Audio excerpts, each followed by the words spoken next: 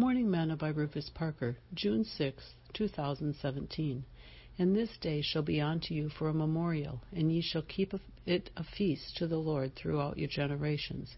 Ye shall keep it a feast by an ordinance forever. Exodus 12, verse 14. Today's morsel.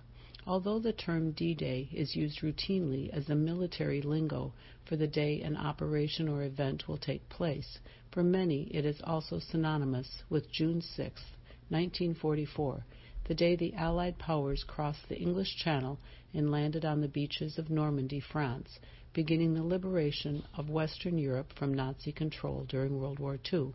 Within 3 months, the northern part of France would be freed, and the invasion force would be preparing to enter Germany, where they would meet up with Soviet forces moving in from the east.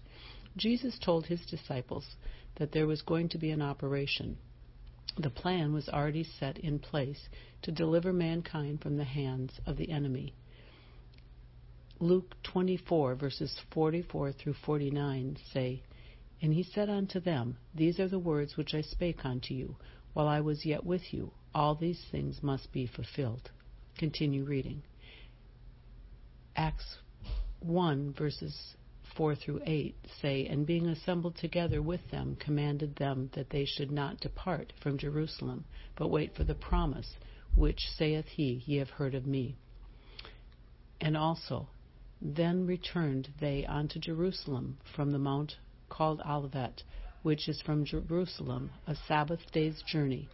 And when they were come in, they went into an upper room. Acts 1, verses 12 through 15. Now that the forces were in place, the operation could begin. And Luke said, And when the day of Pentecost was fully come, they were all with one accord in one place. And suddenly there came a sound from heaven as of a rushing mighty wind, and it filled all the house where they were sitting. And there appeared unto them cloven tongues like as of fire, and it sat upon each of them. And they were all filled with the Holy Ghost, and began to speak with other tongues as the Spirit gave them utterance. Acts 2, verses 1 through 4. Acts 2, verse 41 says, Then they that gladly received his word were baptized, and the same day there were added unto them about 3,000 souls.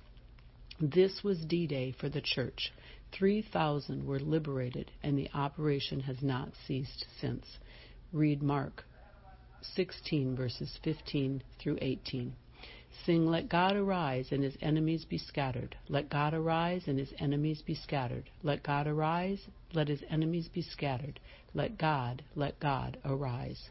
Thought for today. What day were you made free?